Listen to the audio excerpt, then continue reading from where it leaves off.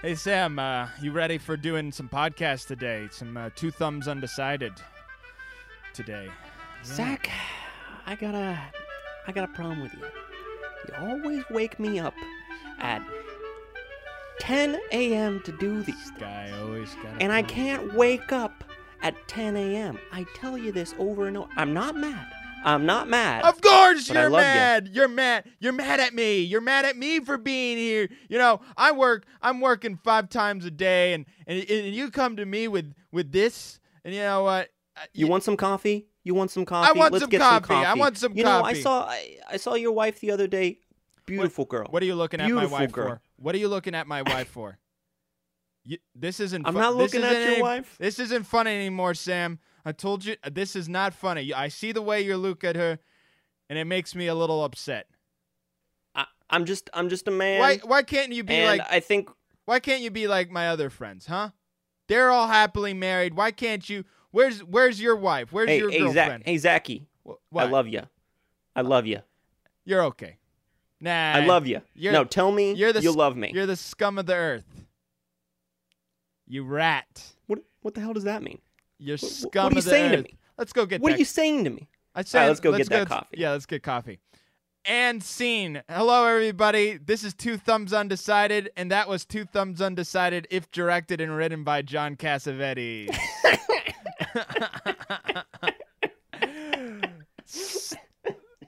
I'm your humble host, Zach Ferguson, and I am your humble ghost, Sam Ferguson. We talk about John Cassavetes, and we love John Cassavetes, and we decided to do a show about him today. There's a seminal film that came out in 1958. Give it to called us. Shadows. Ooh. And Shadows is a film that some people, I wouldn't say all people, say is the beginning of, it was the first completely independently produced major motion picture in America. So and that is directed by a man named John Cassavetes. So John Cassavetes is an interesting guy because for the longest time, ever since the with the Lumiere brothers and Edison, it was all very corporate.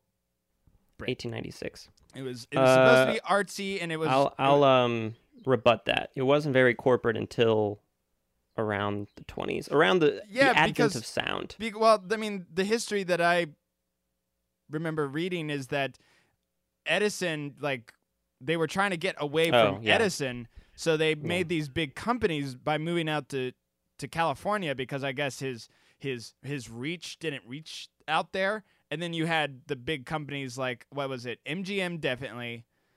Universal. Paramount. Was it Universal too?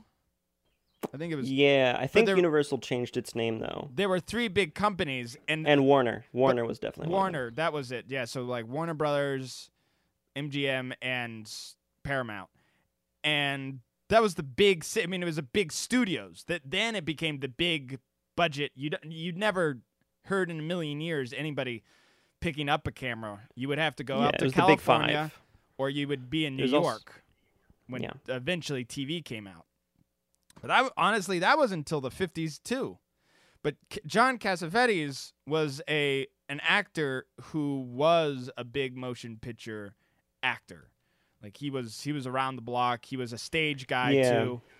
I mean, Rosemary. I mean, actually, it's funny. His biggest stuff didn't really come out till the 60s, but he made Shadows. He was big on stage though. Like he was a big stage actor is the thing. Like he comes from a theater background, and he did TV shows growing up in the 50s and 60s as like kind of just another way of making money. Like whenever I was talking with Mom about it, she talked about how like she knew his first acting. Oh, you were there for it. She knew his acting through the Hitchcock special show or whatever. That's interesting. Like he was on one episode called "You Got to Have Luck." Yeah, well, I guess I don't know. They made an impression, but I mean, he was maybe not very. He wasn't Clark Gable. He wasn't but he came from the same ilk as like Marlon Brando, although he wasn't a method actor. Actually, I have to pull it up, but he went to the actor studio, which is he went to the actor studio, which is kind of what the method came from. And who did he do it with? Was it Peter Falk? Because another thing No. about All right, go ahead. John Cassavetes is he has Oh, here it is. like So a very tight group.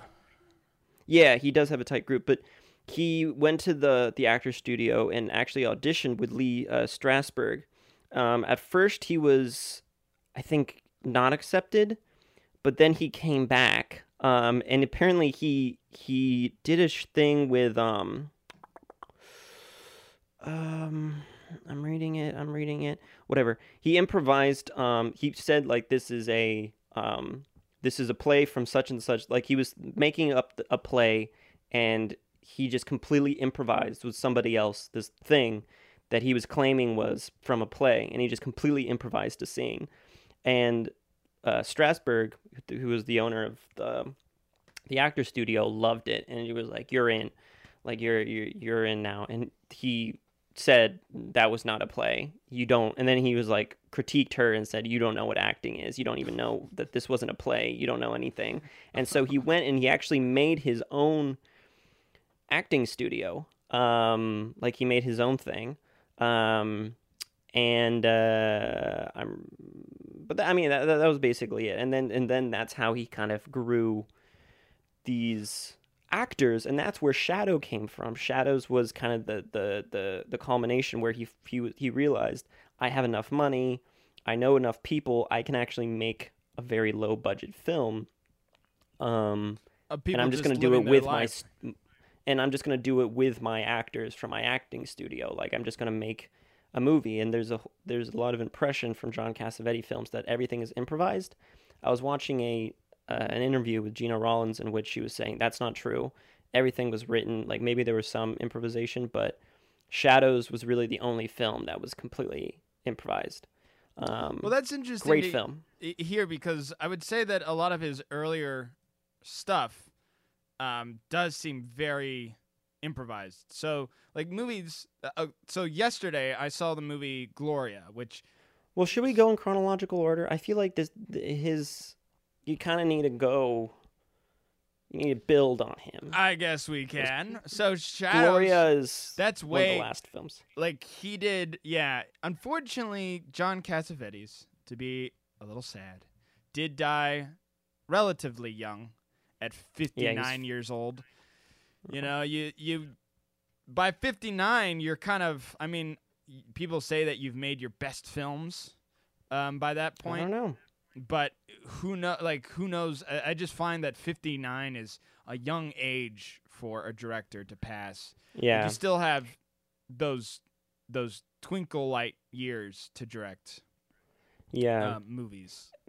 And he died of liver failure because he had extreme alcoholism for most of his life. He drank himself basically to death. So that's how he died.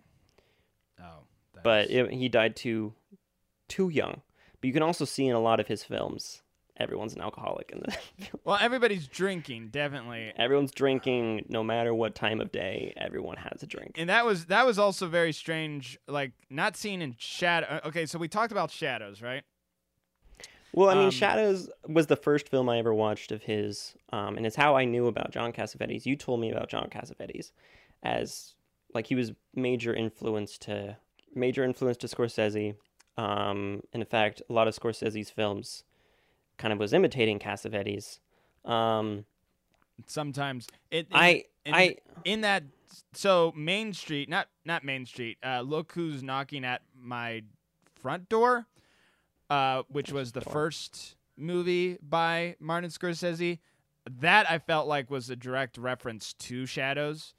Or like the way to like, I think Martin Scorsese was definitely, the way I see it was like, oh, you can do stuff like this, and then did it. I think Shadows does it much better.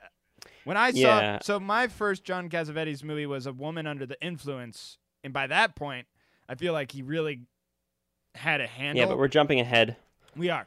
But Shadows. The reason why I love Shadows so much is by this point it's mostly all like young actors, and I feel like any teen or like anybody who's in their 20s or it's like 20-year-olds living in New York, but during a very, very tense racial time, like civil rights were kind of coming about, or I mean, not.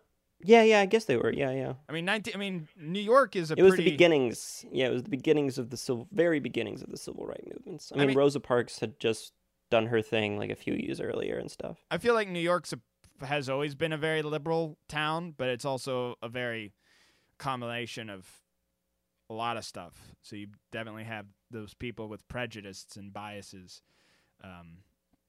And that shows up in the movie. And I think the thing that I haven't seen in any other movie is kind of an embarrassment of being a racist. Like usually you see, and in real life, when people are being horrible people, they usually go all in. They're like, no, this is right. Like think of it from my way. Like the guy in the movie is dating a interracial, like she's half black and half, I guess, white, or like, but well, I forget. I mean, it's been 2 years since I saw the film, but she has one.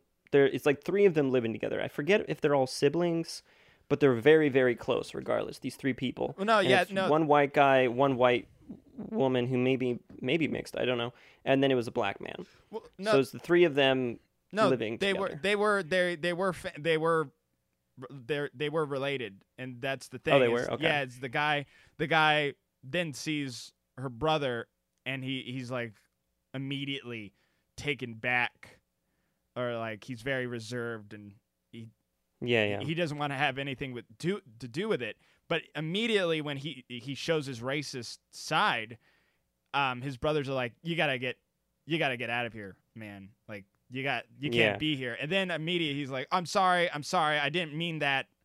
And then I think he even says at one point, like, he's like, I have black friends, and by that point it's already, you've already showed your true side of things. It was a great movie. Yeah. I think it's definitely it's a film from the 50s that I feel like felt like it was a film from the 70s. Like it just felt very modern still. Like it just doesn't seem like a film from the 50s. Like I remember there was a scene where like these group of people are gonna go get into a fight, and typically like 50s, it was like Rebel Without a Cause. The teens get into a fight, and it's like this knife battle, and it's like it's really intense and stuff. And then in Shadows, they get into a fight, and they get their fucking ass whooped. Like they get beaten up and like thrown into a trash can and stuff. And then at the very end, it just says this was an improvisational film or something. It was a very different film at the time. But I think we should move on from that. So his next, I mean, he has a few. He does have. I mean, of course, he has a few other. So he directed a TV show called Johnny Staccato, which was just a regular TV show, and then he did two movies called Too Late Blues, A Child Is Waiting, and then he directed two TV shows, The Lloyd Bridge Show. Those things were not written by him. I think is the main thing. One was in France. In France. Yeah, in the history, like when you're talking about John Cassavetes movies, these are not. They don't have his touch. Though I gotta say, Too Late Blues is written by John Cassavetes. It is. It is. Yeah. But it's pair Richard Carr and John Cassavetes. But I guess but it's also a French film. True. I just that when you hear about John Cassavetes, there are certain movies, but that is something I haven't seen. Too Late Blues, because when I'm looking up his stuff, these are not the movies that are they Yeah. are not talked about. But then we get to the movie that I would say is his next big hit and is talked about is Faces, which I feel like Yes. is the grown-up, truly like in their 30s, really serious. This I think is the next true John Cassavetes. Like, we're starting to see his style, which is Yeah. a lot of yelling and a lot of like switching emotions, like really rapid emotions, and a lot of drinking. And this film was also This is 1968. heavily influenced. At this point, like 10 years had passed. So 68, a lot of things had changed. The French New Wave was over, and this was definitely influenced by the French New Wave. Some people say John Cassavetes influenced the French New Wave. In my little bit of research, I found that the movie that was more influential for the French New Wave that was American was this film called Little Fugitives, which came out in 1953. It's another independent film that happened before Shadows. But I gotta say, if is that a thing that American films influenced the French New Wave? I like to think that Not that influenced. Well, no, I mean, people it does say Little Fugitives was an influence to the French New Wave. It didn't create the French New Wave. I'm sure there was a lot of different things. Because I always like to think that all these things kind of almost like it happened because it was by nature supposed to happen in the 50s, just with how the world was turning about. Yeah. So anyway, so 1968, things were very different. French New Wave have happened. And this is John Cassavetes' last black and white film.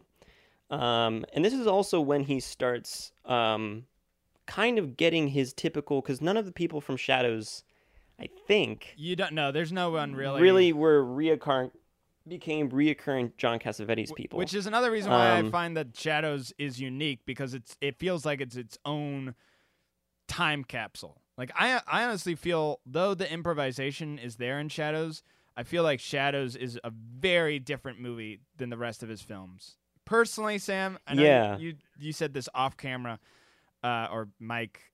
I find after Shadows, or even with a little bit of Shadows, I find that all his movies have the same vibe. I don't think so, because I really we'll get into it, but we can agree Faces and Shadows are very different, so we'll start there. Shadows, I think, I didn't love Shadows, but Shadows was the thing that blew him up. Like, apparently, it was kind of like, what was the one thing, like, the one thing that Orson Welles was doing before he died? Like, the wind over...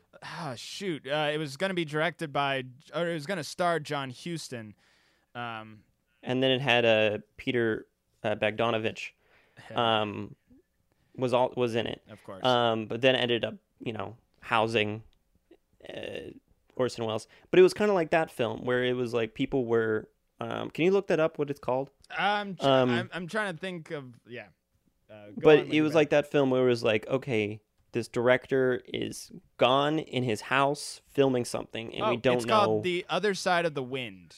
Yeah, The Other Side of the Wind. The director is gone in his house. We don't know what happened to the director. He just has a very small crew, and he's shooting something in his house. Because Faces was mostly shot in his house. It was also the first film that has his wife, Gina Rollin, is in it.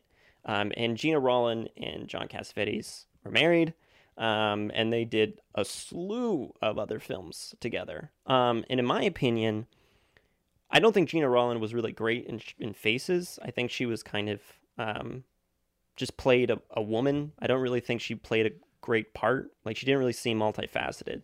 I thought she was okay, but I would not say that she was. I mean, when I think of that movie, I think of the other guy. His name is John Marley. John Marley, who is that the guy? Yeah, you may know him as the film producer in The Godfather, who's like I could have like the guy who wakes up to find Wasn't a he horse in Network? Head. Not to my knowledge. Okay, but yes, I know who you're talking about. Yes, but yeah, this guy, I thought John Marley. here's the thing about some of these characters, though. I didn't find any of these characters to be truly likable, at least in my opinion. Like Faces, it was just about it's about a midlife crisis, about a guy who is like, I find this woman to be attractive, so I'm going to date someone who's a lot younger than me. Mm-hmm. I didn't like it in the same way because it really, it's that perpetuating thing in film in which really old guys in their 60s, probably in their 60s, are the star of the thing and are basically made to act like 20-year-old guys. Or they want to be they're 20 sleeping around. Yeah, they want to be 20-year-old guys, and they're made and they're sleeping around with, young women, and the young women have no voice of their own. And I don't know. There's also the character that keeps, or not the character, the actor that keeps coming up in John Cassavetes films, but in kind of minor roles, Fred Draper, who's the guy at the very beginning. There's like the three of them. There's the woman, there's the person from Godfather, and then there's the other dude. That other dude is named Fred Draper, and he keeps showing up in John Cassavetes films, and he's always so annoying. Like, he's always a really annoying person in his films. And that's one of my takeaways. I have a bunch of notes. That's one of my takeaways from is every time he shows up, I get annoyed that, like, he just seems like an annoying person.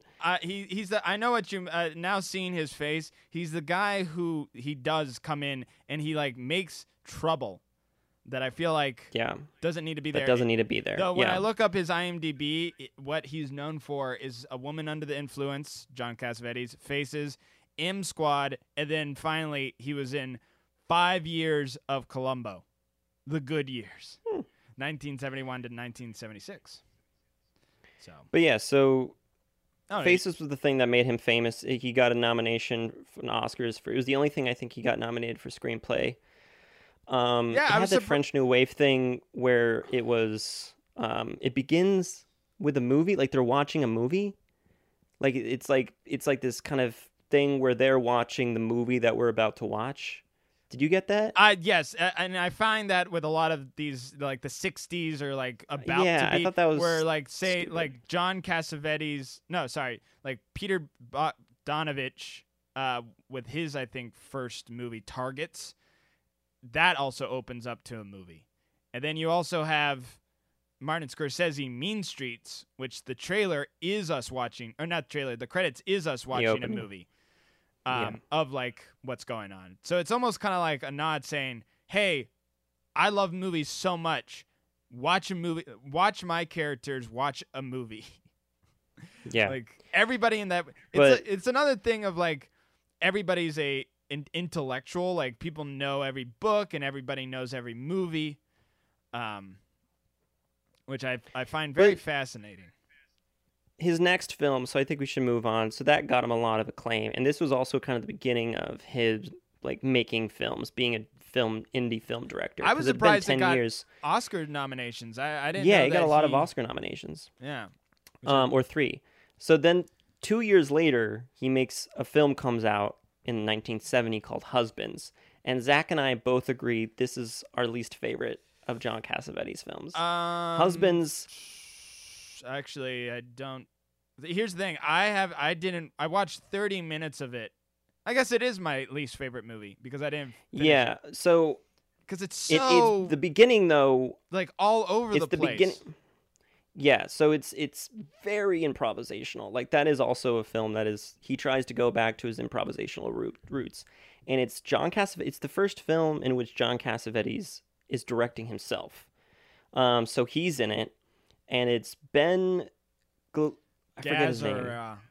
Gazzara, whatever. Gazzara, which unfortunately, when I look him up in other films, the movie that he's most known for, he was in Big Lebowski as Jackie Treehorn, but he's also the villain in Roadhouse, which I thought was so funny because like he's in these really independent films, like these really, he gets to do whatever he wants, and then he's like the stereotypical bad guy in Roadhouse, which is a So funny there's movie. he's in that film, and then then it's also Peter Falk, and this is the beginning of the friendship between these three people, which Well, is the one I think interesting thing about this film is they weren't friends before this. Like Peter Falk apparently, when he was being filmed by John Cassavetes, he was like, "I'll work with you as an actor, but but I I'll will never never work work with with you you as a again. I will never work with you as a director Which is ever a again." funny thing because he shows up in, let's see, uh, 1, 2, 3 other of his movies. But it's a film essentially about, and John Cassavetes had a film or a interview where he was saying Shadows is about youth, Faces is about not Midlife. liking no, but he was saying it was about he was sick of old people acting like young people and it bores him. And then Wow. the third one, yeah, no, which made me like the film a little bit more. The third film is about he was saying it's about like brother, like male love, like not in a gay way, like male love, like he said A that bro love, which I think a bro love. But the thing is, he was also saying how like women didn't like the film because they don't understand, like they're jealous of a friendship that a close, bromance. you know. And I was like, it seems like a very toxic relationship these people have. Like it doesn't seem like a good friendship. Like one of them is like kind of abusive to his wife, the Ben Glizzard or whatever. What's his name again? We'll just call him Ben. Big Ben. Ben. So Ben's character is kind of abusive to his wife. And Peter Falk and John Cassavetes are like, yeah, we don't really like this guy. He's not that great. And then he comes over and he's just like, I know I'm trouble. And they're just like, we love you. This guy's amazing. And then they go to London for some reason and they just harass women. And they like bring them. It's such a weird scene. They bring them back to a hotel. Peter Falk is trying to make out with this girl. And I guess I don't know if she's but she's Asian.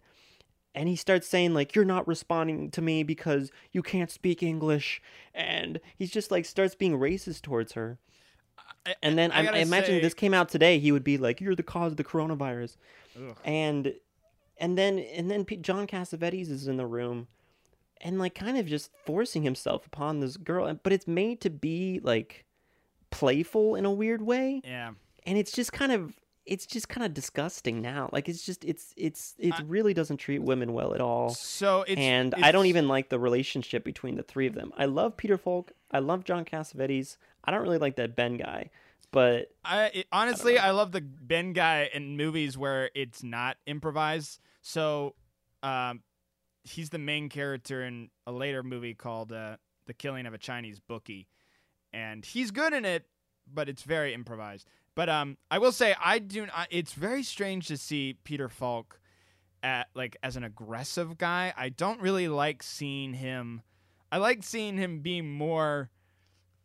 What is it?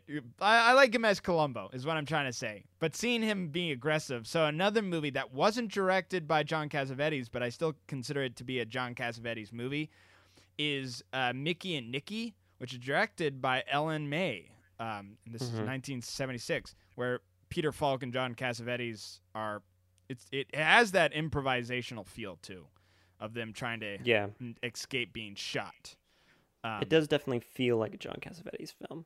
But so on to the next film, which unfortunately I haven't seen. Sorry, one last thing about Husbands.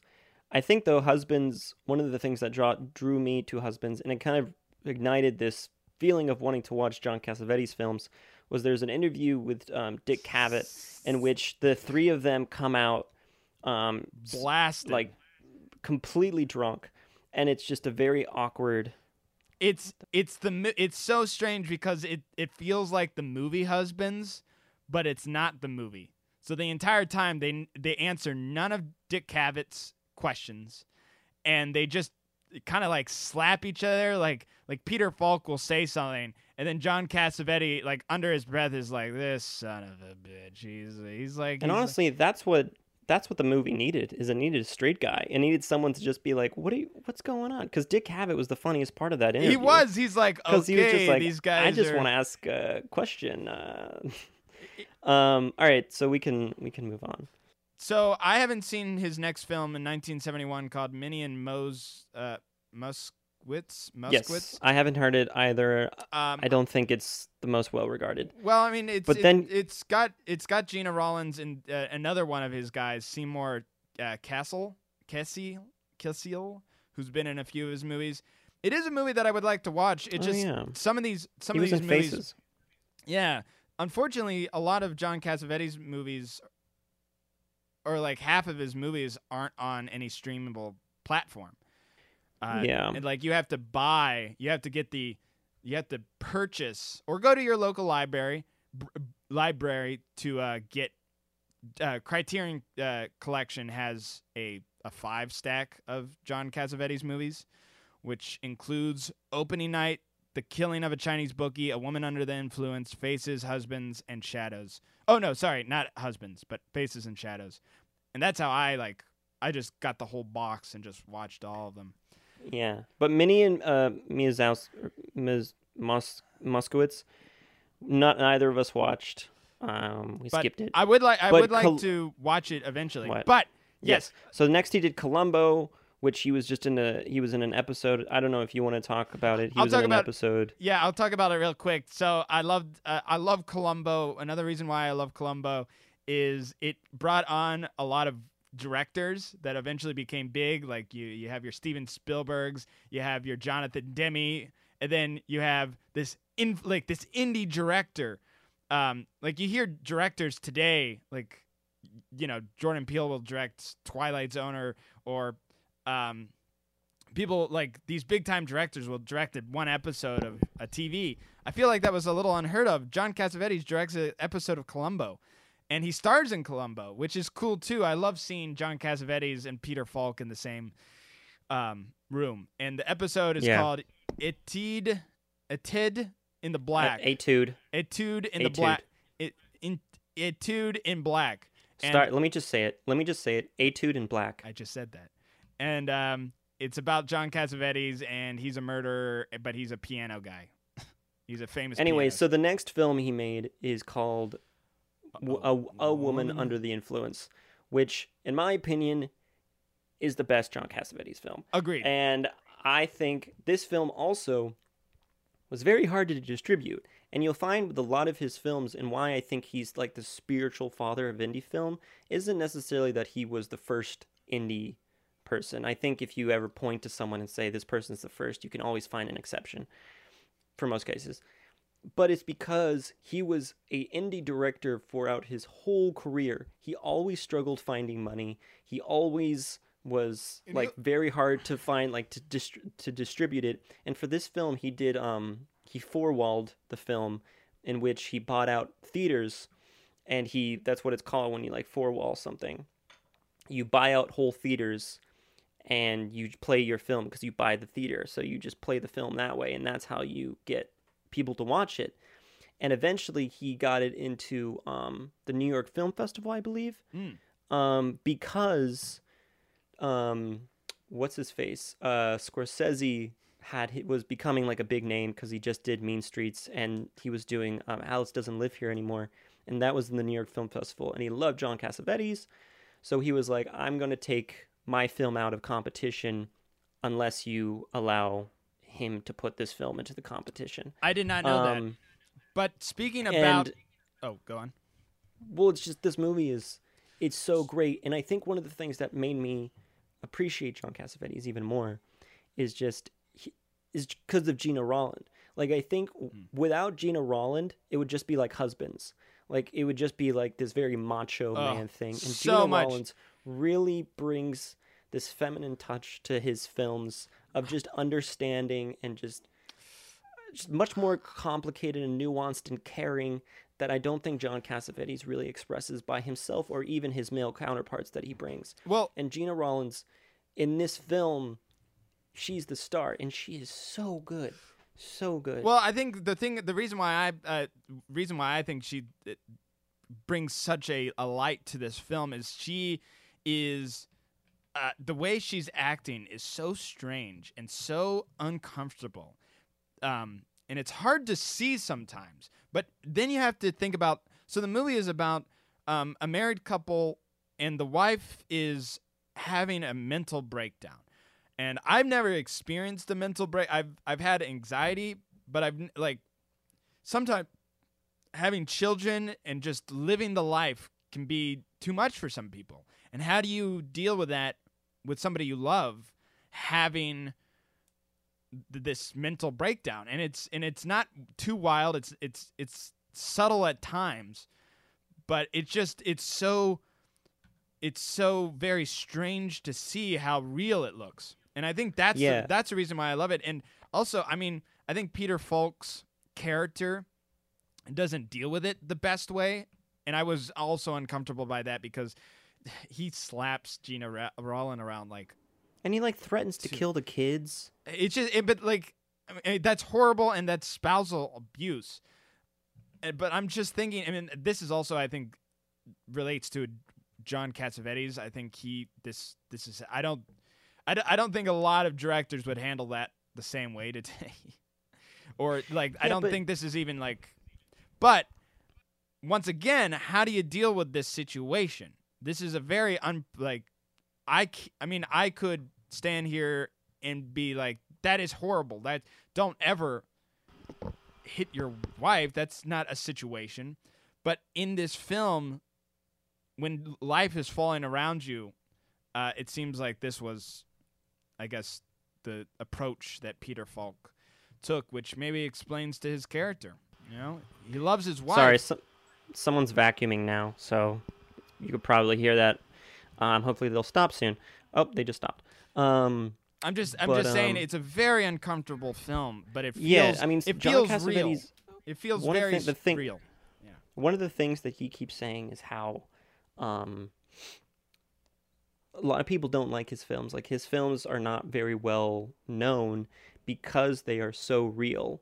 And I think it's important. That he has this character dealing with his wife kind of falling apart in a very abusive way, because it's real. Like, I think one of the things with John Cassavetes is he really just doesn't shy away from like life as chaos. And Peter Falk had a quote in which he said, like, John Cassavetes saw life as a chaotic mess and showed it in a way in which other people wouldn't accept.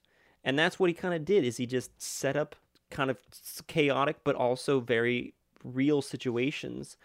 And, you know, I don't think that happened. Like, I mean, Gina Rollins and John Cassavetes, I don't think he was really abusing her. Like, Gina Rollins seems like such a strong woman. I feel like she would have left him. I haven't. Yeah, I was about to say, I haven't heard. I don't know, but also I've just heard them talk about it, and Gina Rollins was like, no, I mean that this is obviously not. I mean, obviously, you know, maybe she was saying that because I just think that the fact that and whenever he was talked about, like, what's Woman Under the Influence about, John Cassavetes said, well, I mean, my wife has been with me on everything, and like, I'm just so lucky to have a woman who can be with me after all my late nights of crazy talks and talking like this and being a nut, that I had to make a movie for her, like, as an actress. Like, I needed to make something for her, and just to show my appreciation. And to have this as the movie for her, and like Gina Rollins even said, like, this is her favorite film that she was ever in. And I don't know, it was just such a great film, and I think Peter Falk's great in it. And at first, I didn't like the fact that he was, you know, abusive. Obviously, not great. No. But I think it's an interesting. Also, the way it's shot too film. Is like, he'll do a lot of like, not shaky cam, like he'll do shaky cam or like handheld stuff, but then he'll do like this weird force where he'll have something in the foreground and then the character in the backgrounds, and it's like a compressed lens, and it makes it just makes everything seem more, I don't know, jarring, and also just it feels more like someone's just in the room with a camera. I will say two things. One, we're probably going to have to cut out the news part because we're running out of time, but I feel like we still have so much to say. Yeah, we may. Two, Two, he's not a great director. Like, I think with him, you kind of have to break his stuff down because I mean, there's the actor in him, there's the writer in him, there's the editor, there's the director. I think as a director, he really, like he said, the actors, everyone says, he sets up shots to be out of the way of the actors. Like, he sets up shots to be so the actors can have as much room as possible. So he really loves long lenses that can make the camera as far away as possible. And it definitely set up an aesthetic, but I don't really think he cares, and I know he doesn't care because he says he doesn't really care too much about shots. Like, he doesn't really care about setting up shots. But he does in some of his films, and I think when we get later on, as he grows older, I feel like he becomes more interested in shots, like love streams. Okay, so in that sense, I would say he is a great director because he grows and changes with the times. He doesn't do any. I mean, you can't. I mean, people do commercial films, the one for you, one for me.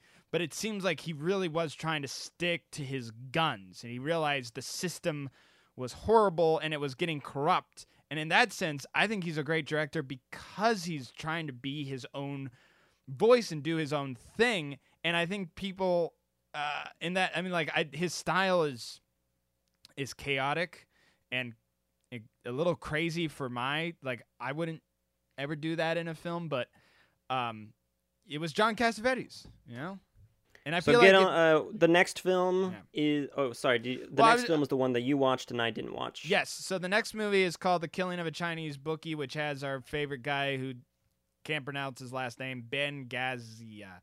And Seymour Kissel. This is John Cassavetes. I think it's Gazzara. Cazal. What? You know what? Gazzara. It's Cassel. Cassel. Anyways.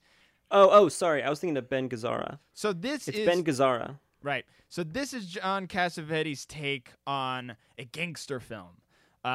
What it happens is it's a strip club owner who gets over his head and needs to owe the mob money, and this is him trying to wiggle his way out of it. A lot of it seems to be that kind of like we see, like you never know when the next shot is about to happen. So he'll be talking to the girls like behind the strip club, and then he'll be like walking around, and then he'll walk by a table, and then the guys will be like, "Come here, Johnny, like come over here." And you're like, "Yeah, what's up?" Like, your money's due. And then it's that kind of improvisational, like, we'll kill you if you don't get the money. Like, that. It's very subtle. It was good. I found it a little boring in parts, and it also you can tell that in this one he shows less of his love for movies and his love for theatrics, because it's a strip club and there's whole scenes where it's just us watching a strip club play, like the whole, like almost kind of like a porno where like some guy comes out and like, "Hello, I'm in France. Oh, who are you? I'm the police officer. Here, come off my clothes." Like, we see a lot of that. And is it nudity? I can't remember. Okay, so but maybe not. All I remember, the thing that makes me remember the most is at the very end, we don't know if he's in trouble or if he's out of the water with killing this Chinese bookie. But it's just 10 minutes. So I think this guy is having a mental breakdown because he doesn't know if he's safe or not. So he has this 5-minute and maybe longer monologue. It's just like his stand-up bit. He gets on stage and he goes, "Hello, everybody. You know who I am. I'm the owner of this strip club." And then he goes like on a joke. You know that scene in Raging Bull? See, this is what I'm talking about, Sam. We talk about Martin Scorsese a lot. I guess in this, it's because they're so linked. Anyways, it's kind of like that scene in Raging Bull where Jake LaMotta is like, he's the club owner, and we see him doing his shtick.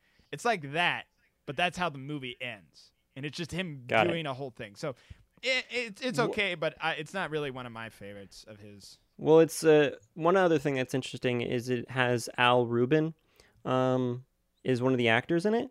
And Al Rubin is also his main cinematographer and also a producer, just to show how tight knit everything is. But so you said it's very about theatrics. Well, that's also in spades for his next film, Opening Night, which is about the opening night of a theater. And have you seen this, Zach? I have seen this. This is another main Gina Rollins movie, but in this movie, I find Gina Rollins her performance is great, but I find her character to be somebody I would loathe. She's this prima donna. She's a very. Let me explain the story. So the story is really, it's about aging. Is kind of what this one's about. It's about actors, and especially women actors, coming to terms with the fact that once they hit a certain age, they have to get rid of like their older women self, and they have to now play older women. And it's kind of like that age between, like, I think Gina Rollins was in her late 40s at this point, like what that age when you start to realize that you're playing older women parts. And it was very unprofessional. Like, I think it was very overblown how she dealt with it, but which made me kind of annoying because like the ending was, I don't want to ruin it, but the ending was very stressful. And that movie, as with most John Cassavetes, but films. That movie felt like the most okay, Woman Under the Influence was stressful, but it felt, I don't know, something about it felt good, like not good, but it felt pure. This just felt like, and maybe I don't understand it because I'm not a woman and I don't understand that. I mean, I understand aging, but like losing your face, like not face, but like people will stop respecting you as you age as a woman actor. Mm-hmm. Maybe, I think that's what you said. Like that's the yes. antithesis, and she does have this kind of mental breakdown. But she gets, the thing I'm wondering is at the very end, she gets unbelievably drunk before the opening night of this play. Are we going to ruin it? Yeah. Zach spoils the movie at this point, but Sam stops it, realizing that would ruin the effect. All right. So anyways, since we're not going to talk about the ending, I really liked the film. It was, John Cassavetes actually said it was his favorite film he ever was a part of, was Opening Night. I also had I was thinking the whole time, this is probably influenced to Birdman. Like Birdman probably was like using this as some kind of reference. Because I think it's all in like one day or maybe 2 days. Like she goes to sleep. I think it's not quite as good as Women Under the Influence, but I think it's on the same page. But one thing interesting, and this is a segue to the next movie. One thing interesting is that Gina Rollins' characters, I feel like, has a habit of playing someone losing their mind. Yeah. And the next movie. Well, actually, I don't know if this is the next movie. Next movie. Oh no, this is the Gloria. next movie. Yeah, the next movie was let me do the transition. The next movie, so this is 3 years later. The next movie is kind of the opposite, where Gina Rollins kind of keeps her cool this whole movie. And it's also kind of it is a mobster movie, and it's actually kind of intense. And it was the only John Cassavetes film that got a remake. Really? And Gloria is, it got a remake in like the late 90s by Sidney Lumet did the remake. I didn't. Which is kind of weird.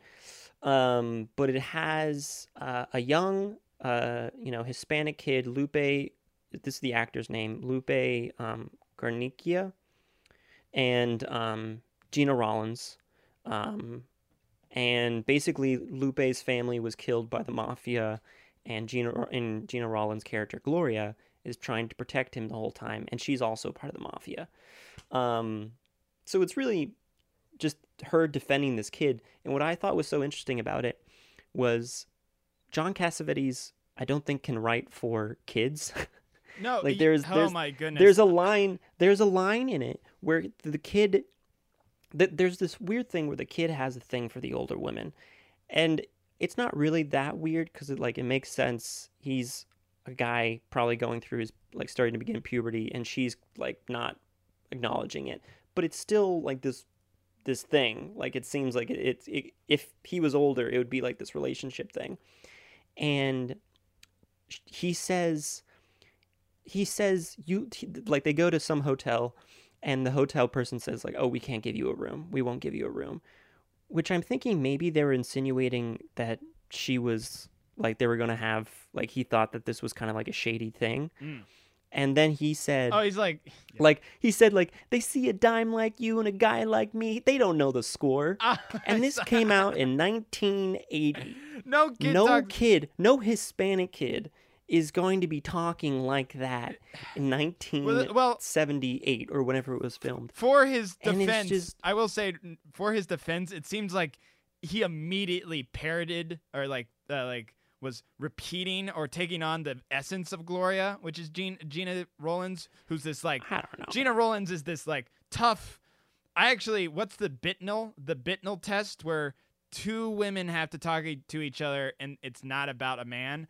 Like, I think this movie does do that, or wins that, but she's very much just like, beat it, pal. Like she says at one point, like, forget about it. So this kid, the thing I think is, I don't think the kid was that good of an actor, but it almost felt like an avatar for John Cassavetes. Like it was weird that he was a Latino kid, but he was speaking like a 55-year-old white alcoholic man. Yeah, like it was just weird to see. It held my attention the whole time. The film, Oh. it really went from 0 to 100 in a few places that I was not expecting, and I thought it was gonna go. I really didn't know what to think of it, but I still liked the film, and it also was great because it ended with them going to Pittsburgh. Yeah, I saw some at a graveyard, Allegheny Cemetery, which is pretty close to Bloomfield. Though I gotta say, for people who are Pittsburghers, there was a shot in New York that I'm very certain was downtown Pittsburgh, because the way that there was like a little garden, but it like inclined into a parking garage. It looked like that there is an exact place in Pittsburgh like that. But they said they were in New York, which I thought was funny. Yeah. So the film was not supposed to be directed by John Cassavetes. He wrote it just to make money. Like he didn't want to direct it. He just wrote the script and sold it to, I think, Universal. I forget who. But then the director dropped out, and then Gina Rollins liked the film, and then Gina Rollins got John Cassavetes to direct it. So the next film, the last film we're going to talk about because we're running out of film, is the last film that John Cassavetes ever acted in, ever directed.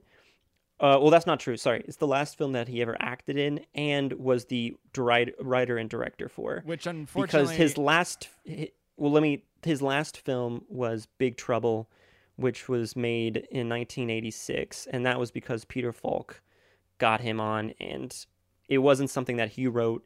It was just something he was doing as like a pal. He was doing for his pal Peter Falk, but he didn't like the film. It was a flop. And actually, the production company that produced Big Trouble sold their rights to Back to the Future because they wanted to make this movie, but instead they got screwed over. So his last film that he ever was the writer director for and acted in was this movie called Love Streams. And did you see this movie, Zach? I have not. Unfortunately, it was not on the Criterion Channel. Yeah, so this one was really hard. And sorry if I'm talking fast. We're like almost out of time. This one was his last film, and he knew he was dying at this point. Doctors said you have 6 months to live, so he shot this film. Really? In fact, he had he had actually 3 years left to live when he was shooting this.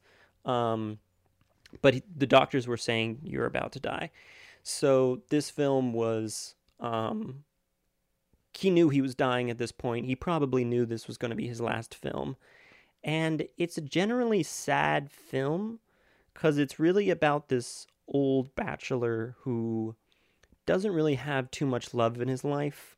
He seems to surround himself with a bunch of prostitutes, but he seems very lonely. And his sister, who is played by Gina Rollins, is is going through a divorce, and his daughter doesn't want to be with her because she's kind of a nut. And so has her own family situations going on. But they finally, like halfway through the movie, they meet up, and they're kind of just trying to take care of each other because they're both kind of falling apart mentally. So once again, Jean Rollin losing her mind. John Cassavetes losing his still mind. Playing that chauvinistic kind of asshole, but you know, in more ways than in other films, he's kind of getting what he deserves from leading this life. And it's just kind of a sad film, honestly. But of his films, like this came out in 1984, it did seem like this was the one when I was saying he starts focusing on shots more. I think this one has the best shots with like silhouettes and colors, and it reminded me a little bit of Paris, Texas, honestly, like how it was shot. Love that film. I don't love the film, but the cinematography is great. But it feels like he was trying to do something different, which is why I think John Cassavetes, throughout his whole career, has always done something different in every single one of his films. But yeah, I mean, we have like 3 minutes left, 2 minutes left. Unfortunately, I mean, I will say he did do one last movie called Big Trouble. That's what I was just saying. I just talked about that. Yeah, though it was weird because it had Peter Falk and Alan Arkin. I already said all this. You said Alan Arkin was in this? I didn't say Alan Arkin, but I said Peter Falk brought him on to do it. Well, anyways, so that is John Cassavetes, people. Yeah, and he was a legend. There's so much more that you could say about him.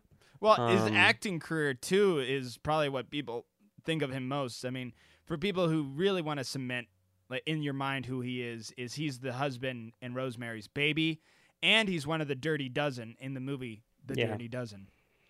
He also did a lot of these roles, like he said he did Rosemary's Baby to make the film Faces. Like he was towards the end of his career, to like the latter half of his career, he was mostly acting to be able to pay for these films. Which, hey, I mean, it's like a win-win. We get more John Cassavetes, and we get a John Cassavetes movie. Oh, you know what? That's really, what? His last acting credit is King Kong's Faust.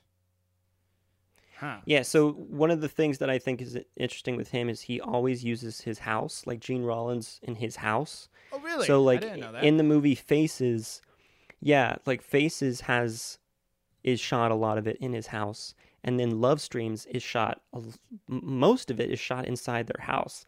So it's kind of interesting. You see, like, you see their house kind of not change over the years. And you know it now as like the John Cassavetes house because you've seen it in so many of his films. Is it the same house?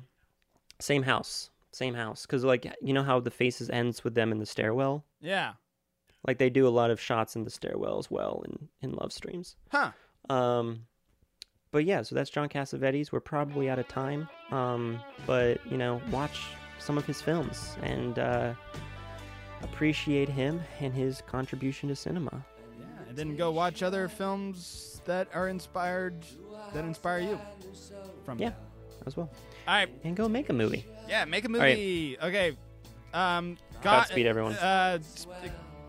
God be clean, Spider-Man. God's... shoot. All right, cutting it off.